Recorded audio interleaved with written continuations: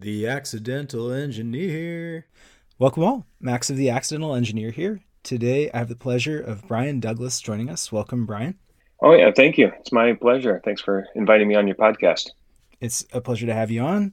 For our audience that aren't familiar with Brian's background, Brian is a longtime aeronautics engineer. I think that might be the correct descriptor.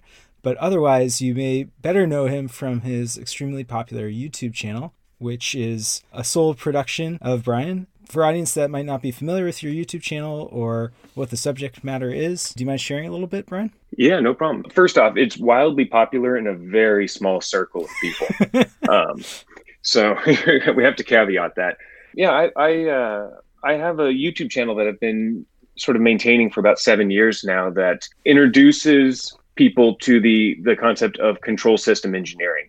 So it's an educational channel. It's geared more towards control, but it also talks a little bit about robotics, spacecraft engineering, and things like that.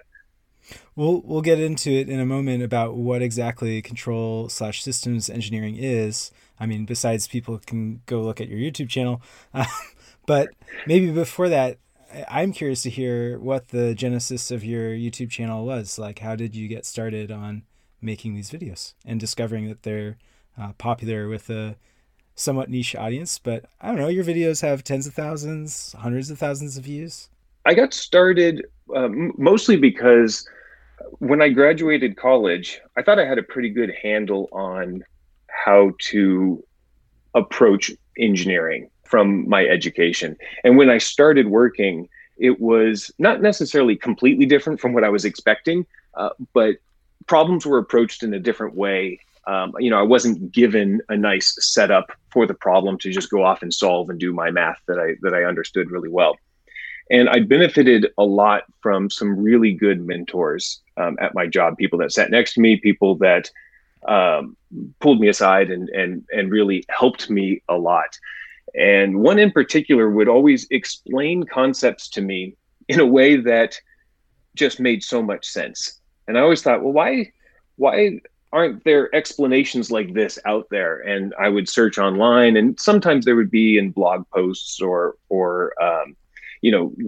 obscure parts of the internet, but there wasn't a whole lot of videos on YouTube that explained the why behind engineering. There was a lot that explained, the sort of academic approach where you would set up a problem and solve that problem. And I thought, well, I should take a few of the things that I've learned over the years and create some videos that describe a little bit more of the why behind engineering. And I didn't intend to keep doing this. I thought I would just make a few of them just as something that I could point to so I could remember it in the future. And then, I got a few comments, and that was fun to read. And people were wondering if I was going to make a second, a third, and a fourth video. And I've just sort of kept going from there.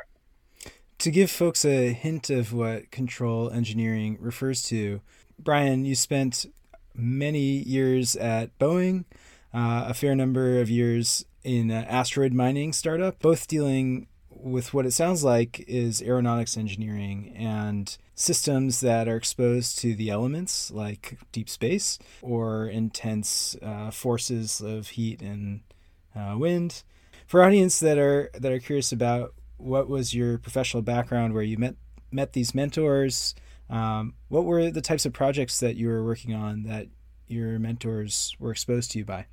Yeah, so almost all of my experiences in spacecraft guidance, navigation, and control. I spent 11 years at Boeing working really large spacecraft, proprietary spacecraft, and then spent a number of years developing the control system for CubeSats. A CubeSat is a standard size satellite that's about the size of a loaf of bread, and they're relatively cheap to build and to launch, but they still have all of the same sort of functionality of larger spacecraft for the most part.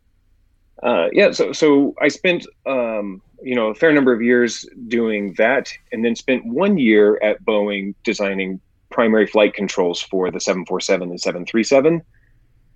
And after that, I thought I want to get back into space. So I left Boeing, joined this startup, Planetary Resources, that had this sort of goal to ultimately mine asteroids.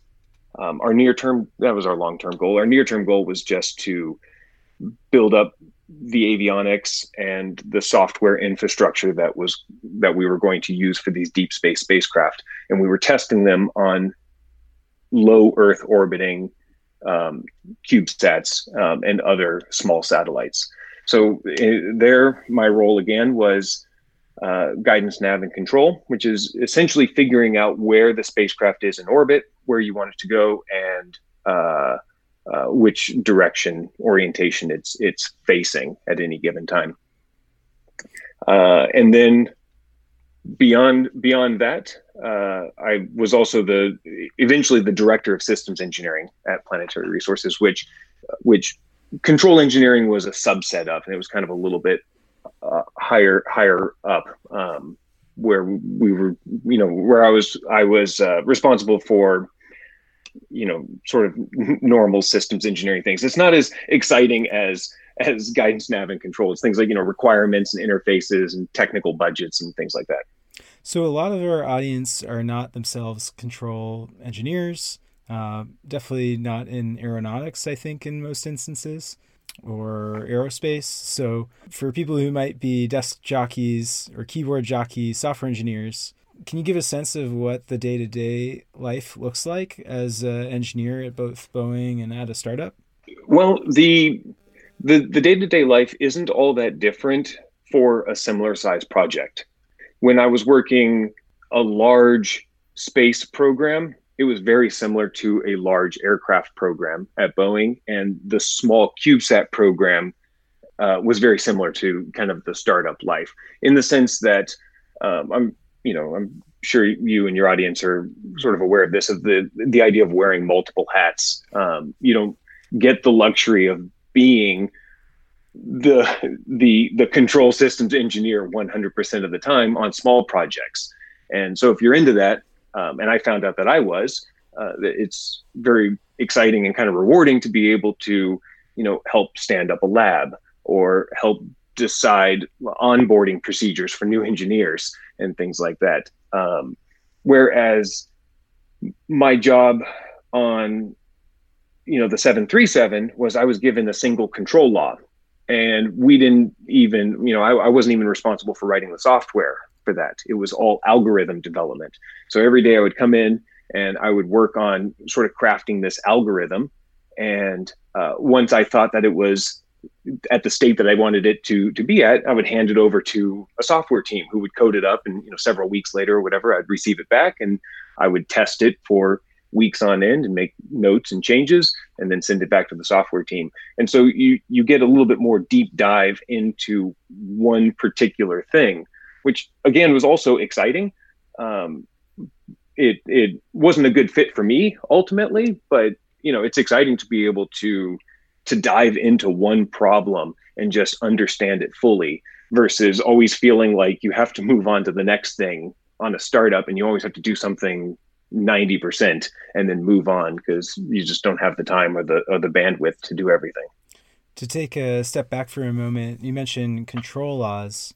For folks who haven't yet watched maybe one or two of your YouTube videos, what is a control law? And for example, maybe how many control laws might be being worked on a Boeing project like the sort you worked on versus the startup projects you might have worked on? Yeah, so it definitely cut me off here because I'm liable to just go on this topic forever here. Sure. Let me start with your second question. Tons of control laws. And I'll use an example of an automobile here at the end of just how many control laws are operating simultaneously. And you think of the big ones like maybe cruise control. But before I get to that, I guess I want to step back and kind of describe a little bit more of what control systems engineering is, and then that'll make everything make a lot more sense. So it's kind of built into the name control systems engineering, we're trying to control a system. And there's a lot of ways to think about a system. Maybe for this podcast, a good way is to think of it as like a function, and there's inputs into the function. Inside the function, there's internal logic and mathematics, and there's manipulation of those inputs, and then there's an output or multiple outputs from that function.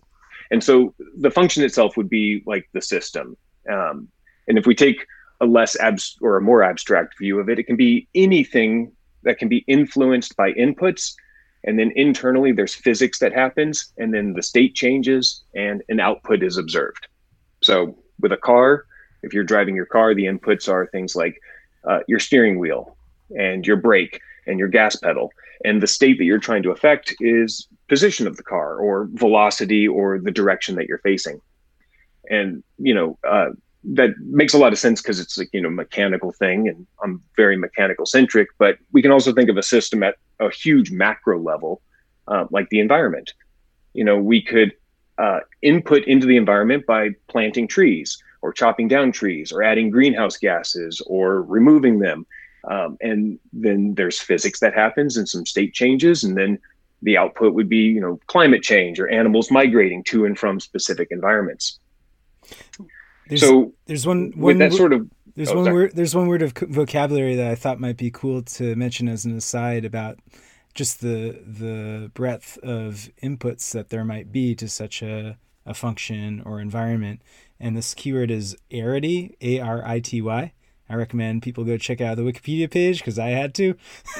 But it describes the number of inputs to a function. So functions might be of different arity, meaning the number of arguments to that function. So in the case of a car without a steering wheel, that would be one less arity than a car with a steering wheel.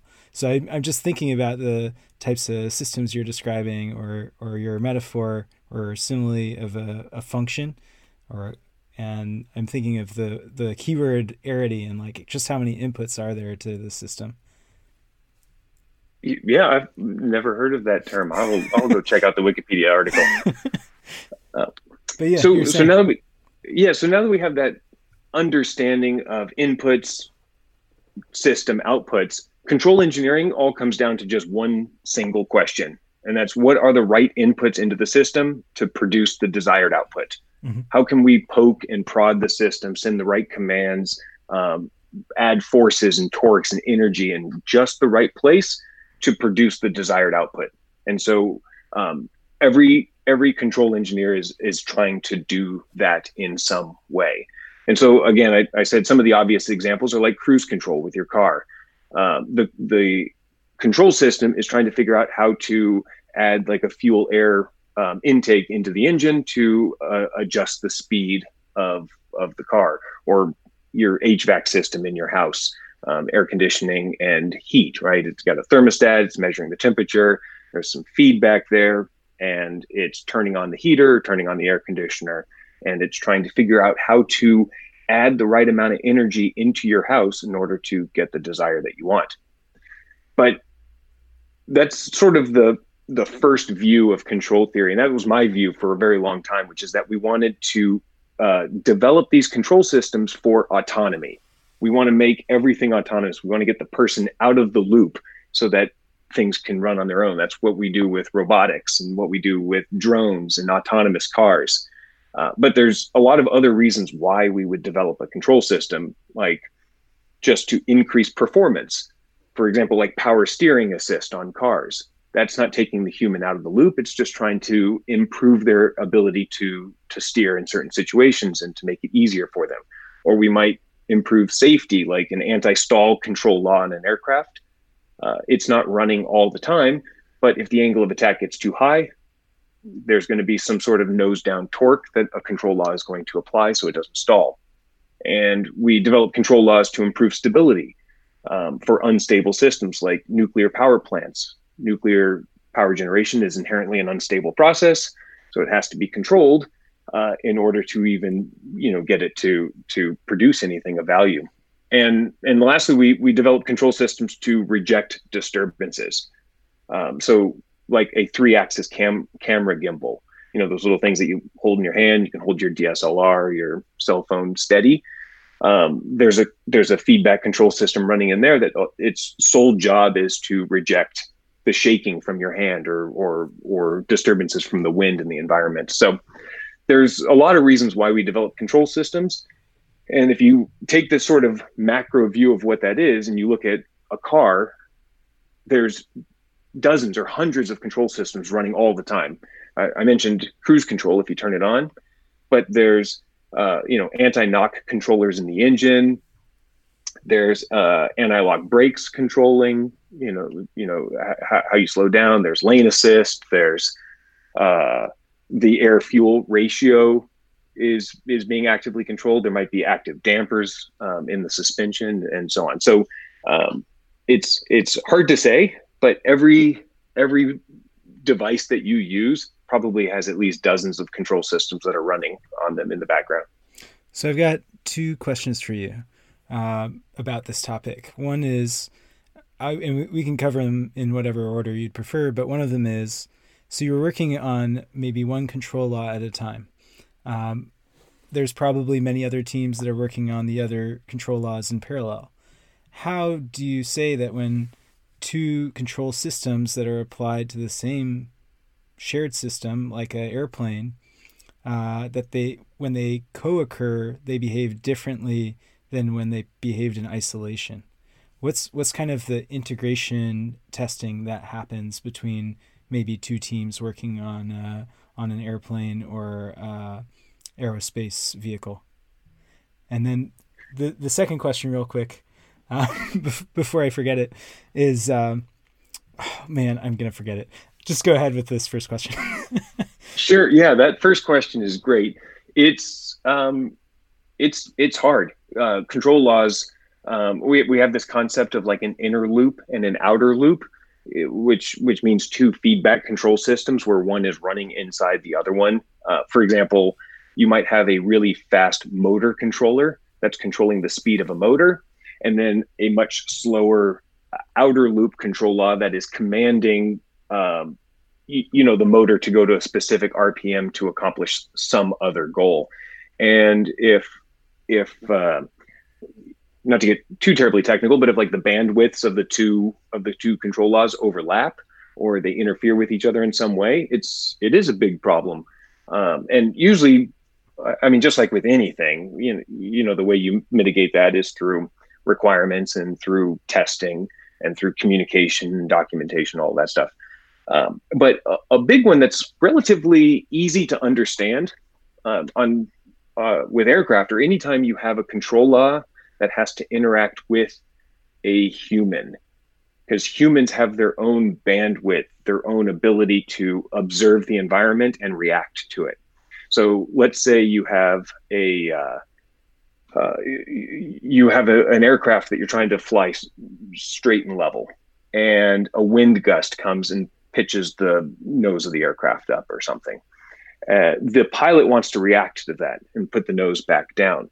But if there's a control law running in the background that also wants to do that, you can get into this situation that's called a pilot-induced oscillation, where the pilot and the control laws are fighting each other, and you can't actually, or you can induce this oscillation where you can't get to a steady state condition, because both the human and the control law are trying to do the same thing at the same speed, and usually humans can adapt much faster than a control law can and recognize that and stop it.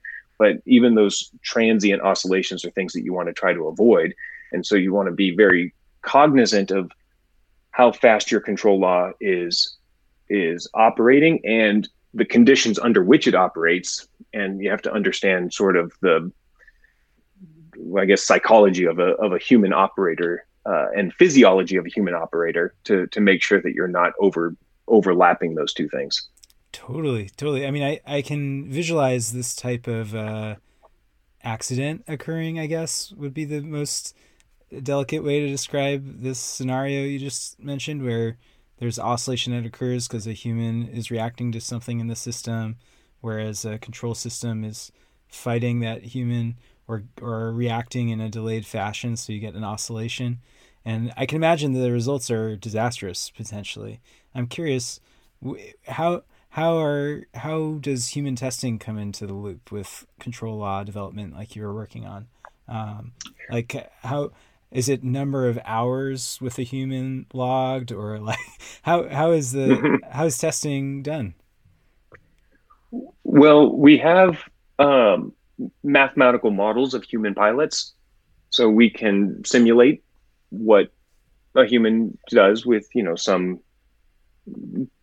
probability distribution, and essentially you're trying to stay well outside of those regions, so that it's not necessarily a problem.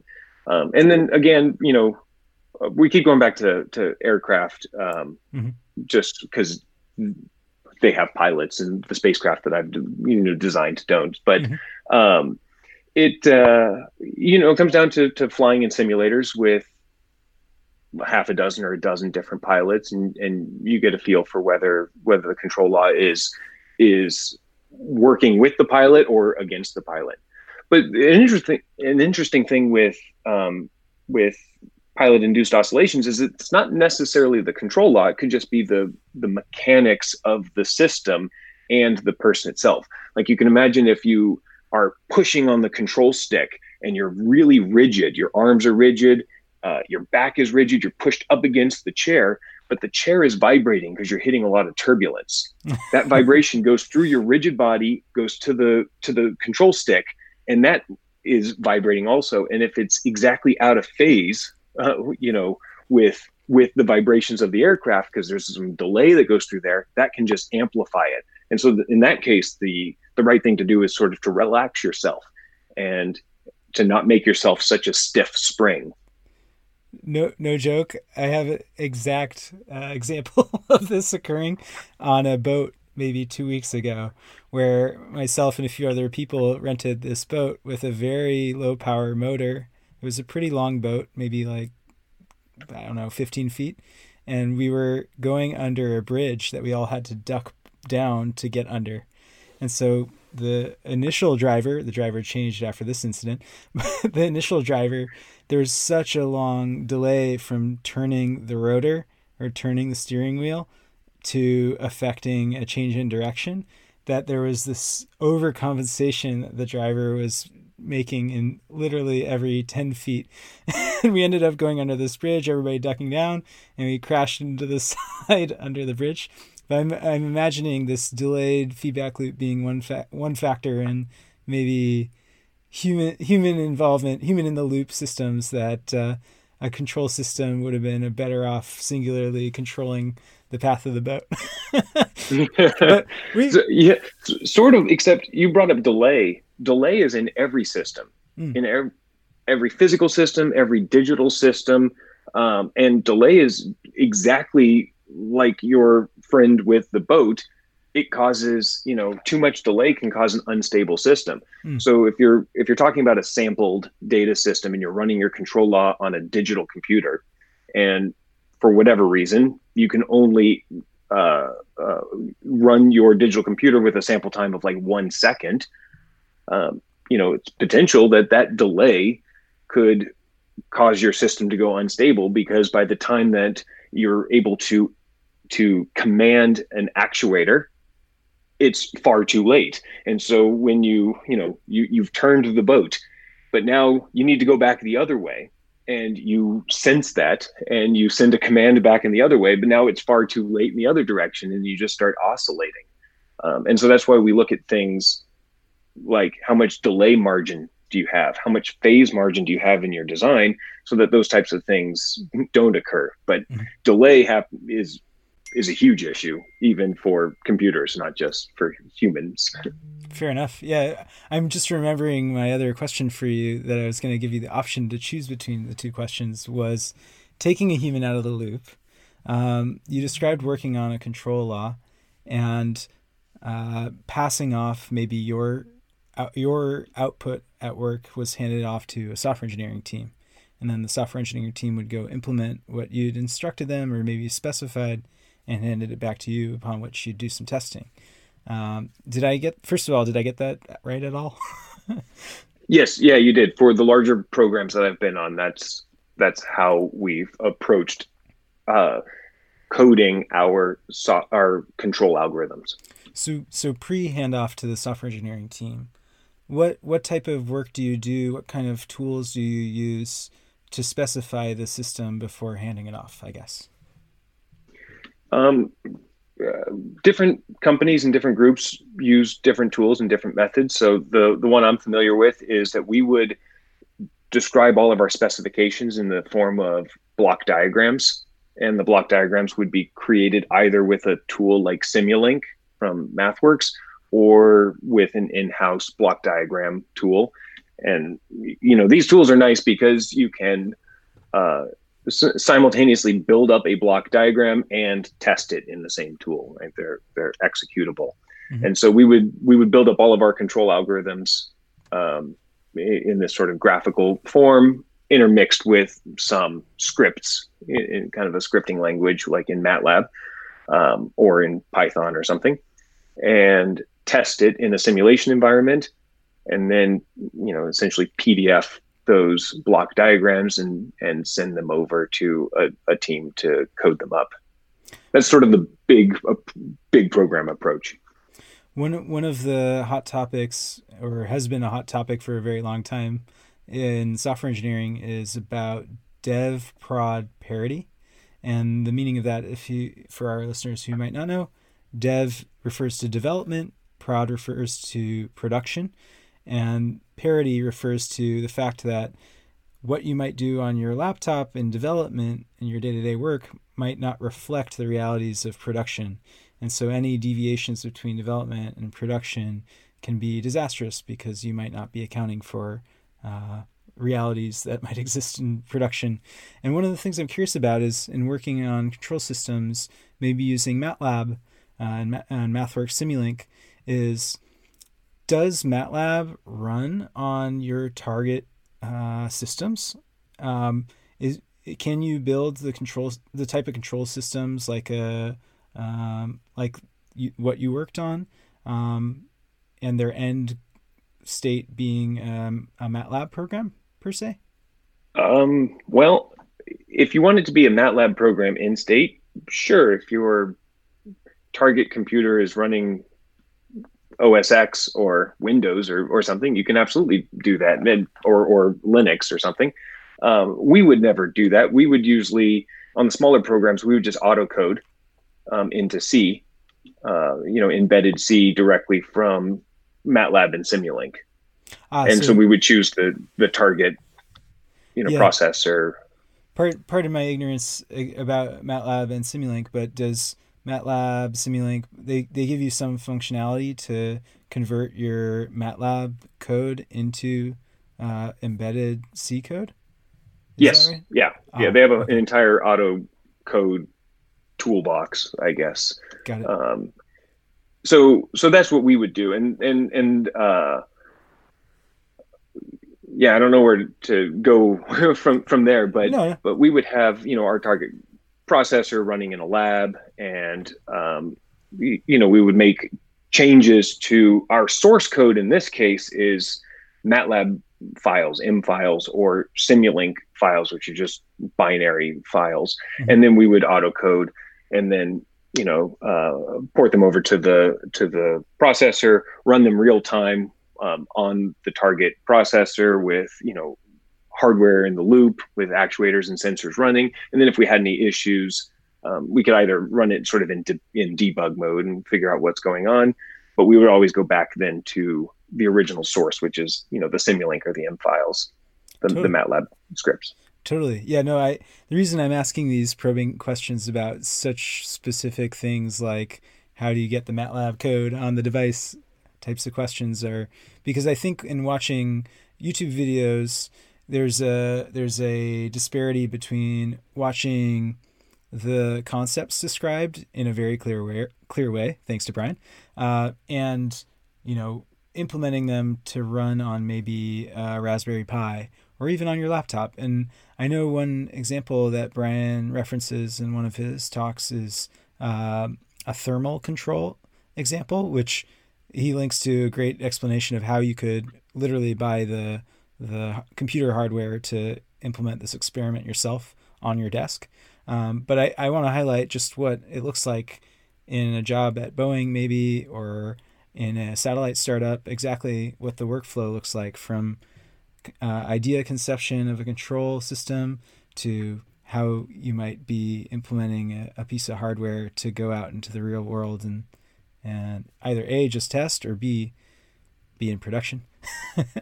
So on that topic, one of the things I wanted to ask you about for sure is in relation to how you choose what content you produce. What guides you in choosing what to explain in your next YouTube explainer?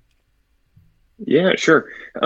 First off, just on that comment though, is I put a video out on how to be, what it means to be a control systems engineer, and it starts from concept formulation before you even know what you want to build. Like, you want to take images of hillsides to track erosion over time. You don't know whether you want to build a helicopter that does that with a camera system, or a satellite, or a drone. So it sort of walks through from formulation of an idea all the way to operation in the field of sort of what your day job looks like as the program progresses. And so I can send that to you, and if you want, you can put that in the show notes for anybody who's interested. Definitely. But as far as how I choose my topics, they've changed over the years. When I first started, it was things that I sort of had an aha moment about and thought, oh, I need to go out there and share this with people, and maybe other people will find it just as useful as I had. And then from there, I started really trying to fill out a first year controls course. And so I was looking at, okay, well, what haven't I covered, and starting to fill in the gaps. And then that took a few years. And after I was done with that, this is all on the side. And so it came in bursts and fits and stops, and it was, kind of a mess. But it would usually just be whenever I thought of a unique way, or what I thought was a unique way of explaining something, I would search for it. And if somebody else explained that topic really well, I would skip over it and say, well, I don't need to put another explanation out there. I would rather just point people to that explanation. Like, for example, 3 Blue, 1 Brown does a fantastic series on eigenvalues and eigenvectors. And I've always wanted to do a video on that. But after I watched his video, I thought, I'm just going to send my audience over there because it's better than what I could have done. So, but if there's a hole, then I try to fill it. You'll notice that I haven't actually put a video out on my channel in almost a year now. And that's because about a year and a half ago, I started making very similar videos to what I put on my channel, but I make them for the MATLAB channel. And so now the way I just decide the topics is with, some folks over at MathWorks, and we decide what would be a good and interesting topic or series that people search for, and there's some general confusion around. Like, there's a series on PID control, or there's a series on reinforcement learning, which is, a big buzzword these days, and people want to know about it. And so I choose my topics now a little bit more in a committee to figure out what people are interested in. For sure. Having an editor is almost always awesome and like so value add. I know you kind of poo-pooed this idea when I suggested it before the show, but one of the parallels I thought would be really interesting for our audience to consider about control systems engineering and its applications is in relation to the future of cars and the future of flight too, and maybe the future of satellites, which is autonomous vehicles. And I'd imagine that some of the interest and demand and viewers of your YouTube channel are people who will find themselves in the field of autonomous self-driving cars in the not too distant future, if not, right now. So can you speak at all to the parallels that people might be seeing between traditional control systems engineering applications and really contemporary ones like autonomous cars. I mean, reinforcement learning, for one, like you just mentioned, I think is a popular topic at, Waymo and Uber and whatnot. Yeah. First off, I don't know if I poo-pooed it. That's your phrase, I suppose. This is my phrase, definitely. Mostly, I wanted to let folks know that I don't have any practical experience with autonomous cars, and so I don't want to give the impression that I'm an expert in this field. But I can definitely talk about it as an outsider who understands, the challenges of making something autonomous. I talked about how we have a system, and all we're trying to do is figure out what the right inputs are. And if you fully understand your system and you fully understand the environment that it needs to operate in, it's pretty trivial to figure out what the right inputs are. I mean, some real basic control laws and an understanding of control laws, and you can write anything. I mean, we've had cruise control for decades, and that runs on really rudimentary computers. There's not a whole lot to it. Mm-hmm. So the issue that I see with self-driving cars, and to a lesser extent, autonomous aircraft, and to an even lesser extent, autonomous spacecraft, is how well you can understand your environment. And space, people like to say space is hard. Every time there's a rocket that explodes or a lander that crashes into the moon, that's what people say. Space is hard, and it's absolutely hard. But I don't think it's as hard as the self-driving car problem, because when we talk about space, the environment is challenging, but it's pretty well understood comparatively in terms of the uncertainties that you're going to see. And so how you set up your control system to handle those uncertainty becomes a little bit more straightforward. And there's very little chance that a pedestrian is going to walk out in front of a spacecraft, or you're going to get hit by another car. Although there is a Tesla Roadster out there, so there is a slight chance. or it's going to be raining in outer space. Not likely. Or it's going to be raining. Yeah. I mean, things like there's an 11-year solar cycle that is, again, predictable and kind of understandable. But these are the types of things that you have to deal with. But they're a little bit more boundable than the self-driving car problem.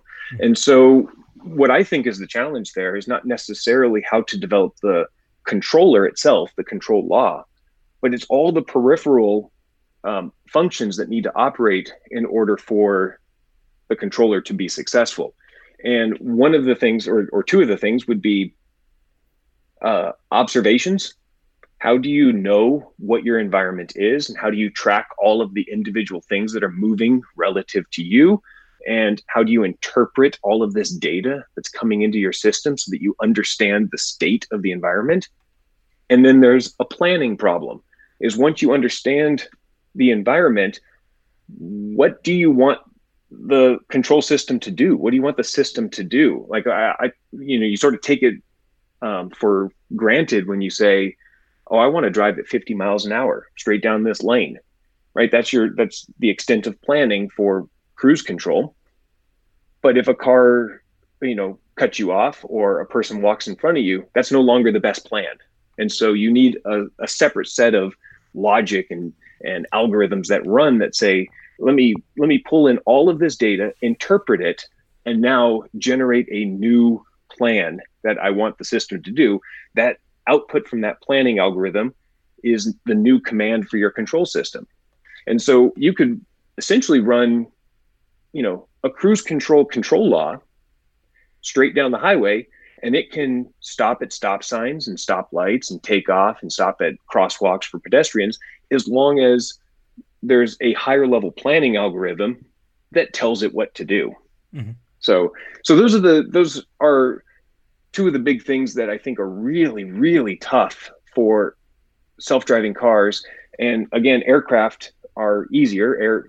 The skies are a little bit more predictable, but there's still weather that you have to avoid, and it still has to take off and land, and it has to avoid, potentially flocks of birds and or whatever. These are all the level of uncertainty just grows as you get closer to the surface of the earth, and that just makes the problem so much harder. Totally. I can imagine that within Waymo, within Uber Autonomous Tech Group, that they each probably have a team that's dedicated to left turns on a rainy day at 4 p.m. in the summer. And there's just like such a specific set of conditions that a control system might be stable for. that like you described, there's got to be a higher order control system that has the end goal in sight, which is reach my destination safely within an adequate time horizon. Right. Yeah, and that's where machine learning comes in my mind. Is in the supervised learning with images from a camera system into interpreting objects, identifying features in an image. That's a pedestrian, that's a car, that's a crosswalk, that's a stop sign, all of that stuff, right? That's clearly beneficial, and they've been doing that for years and years and years.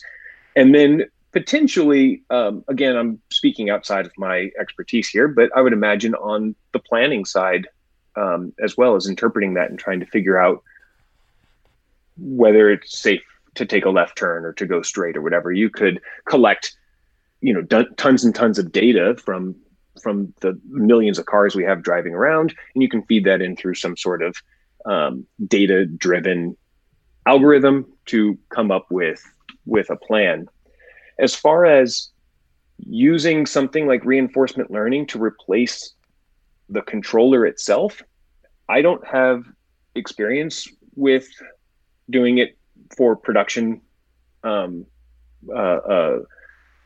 programs, but I would have a hard time currently with the current state of reinforcement learning doing that for a production program, trying to learn a control law and being confident in the results across the entire operating state space of your system.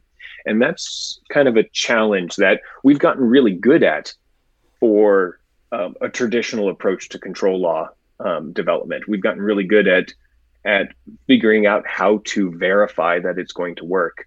And that's something we need to get good at if we want to, sort of jump headfirst into a machine learning approach. Totally.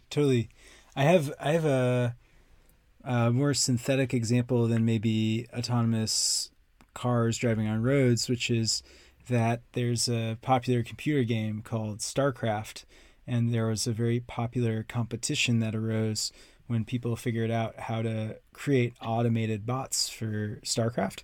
And StarCraft's a real-time strategy computer game where you harvest resources, the ultimate goal is to destroy the opponent and all of their units or whatever. But there was this open competition to build AI software to compete in a round-robin tournament.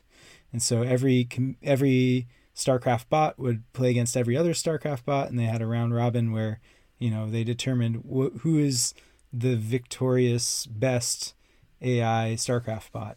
And the result was a lot of submissions from academics. Obviously, this isn't an extremely lucrative competition, but these academics, then went on to write papers about the approach they took.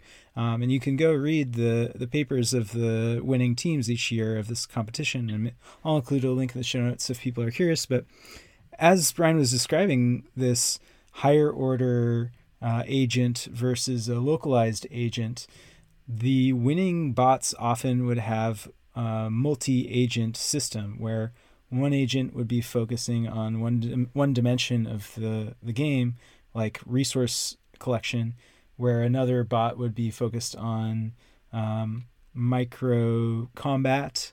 And basically there were all of these separate agents that needed to be coordinated by a higher agent. And so exactly like Brian's describing, the most victorious model was just as Brian described, which is a multi-agent system with super mother agent that keeps all other agents in tune with what the real goal is. And I can imagine that's similar to how maybe an autonomous vehicle team is organized, and how control laws might be delegated amongst teams. But I'm just spitballing here. I personally don't know a single employee at Waymo or Uber. But no, I wouldn't be surprised if, MATLAB and Simulink, for example, and the types of tutorials that people might self-walk themselves through while watching Brian's videos are similar in nature to what the day-to-day on autonomous vehicles or autonomous satellite teams might be doing.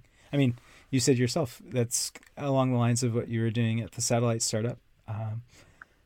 But yeah. Yeah, for sure. I mean, there's no getting away from the classical approach to systems engineering and control systems engineering, even if parts of a system are being, learned through massive amounts of data. So I guarantee that there's some traditional control laws, like a PID controller, somewhere embedded in what Waymo is doing. But beyond that, it would all be speculation on my part. Totally. I won't push you any further to try and make assumptions about what they're doing. One final topic I thought would be cool to cover is in relation to the types of employers that are out there for engineering jobs and engineering careers. And you worked at two extremely different employers in your career so far, one being Boeing for 11 years, another being a satellite startup. And one of the topics I think would be interesting for our audience is just how different those jobs were for you. Like how radical a work change was it to go from a huge employer like a Boeing to a very small employer like a startup? Yeah. They're both in the same similar industry for the most part. They're not radically different, but their size is radically different. And I enjoyed both of them for completely different reasons. At a large company like at Boeing, there's so much technical expertise in-house that you have access to, the world's best in almost every subject that you can think of. And by being under the same roof, the same Boeing company, you can reach out to those people. And the thing I found interesting there is that even if the first job that you take at a company like that, you might not enjoy, but you get to see, you're sort of behind the curtain then at that point. You get to see what other programs are going on and what other jobs there are within that program. And I found that it was fairly easy to sort of move around once I got inside, and I got to land at a job, at several jobs that I really enjoyed at that large company. And in jumping around, I got exposed to a lot of different types of work. Like I was a spacecraft operator for a while, sending commands up to a spacecraft, and being sort of detailed in that before moving on to something else. So I kind of had this broad exposure, but every time I got exposed to something, it was extremely detailed because the programs are so big. Versus something like, Planetary Resources at the end. I mean, I joined when there was 20 or so, and by the end we had 70, 75 people. So it's still a really small company. Is that, you're a generalist. You have to be very broad in your knowledge sort of right off the bat. And like I said, you have to, you might find yourself sweeping one day for whatever reason, because you have somebody coming in to visit and you need to clean up the office. And I was quite nervous actually leaving Boeing and going into a company like that, because everybody had experience at Planetary Resources working in that kind of environment. And I didn't realize how quickly you grow as an engineer when you're just sort of forced to do everything. You don't have that deep knowledge well to pull from. And so now you're sort of a little bit more on your own. You have to try things that you may not know is correct or not. And so when I showed up, my coworkers had been doing that for a while, and it's very intimidating to walk into a situation like that where everybody appears to be so much smarter and more put together than you. And it's like, well, I've just been doing this one tiny little thing for 7 years, and everybody here has exposure to everything. But the thing I loved about the small program is that you get up to speed really quickly. I mean, within a few months, I felt comfortable anyway, and I assume that's a typical experience at a small company. And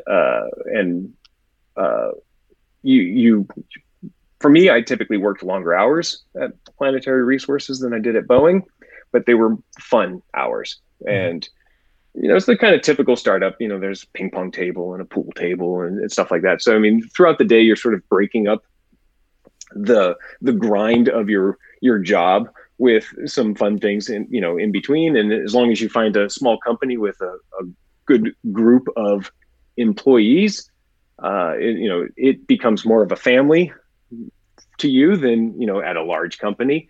And so I enjoyed that also a whole bunch. So I don't regret either of those. I've got a good network of people that I still keep in touch with Boeing, which is helpful, and from Planetary Resources, which is helpful. So for me, sort of jumping around and trying two different size companies has worked out really well.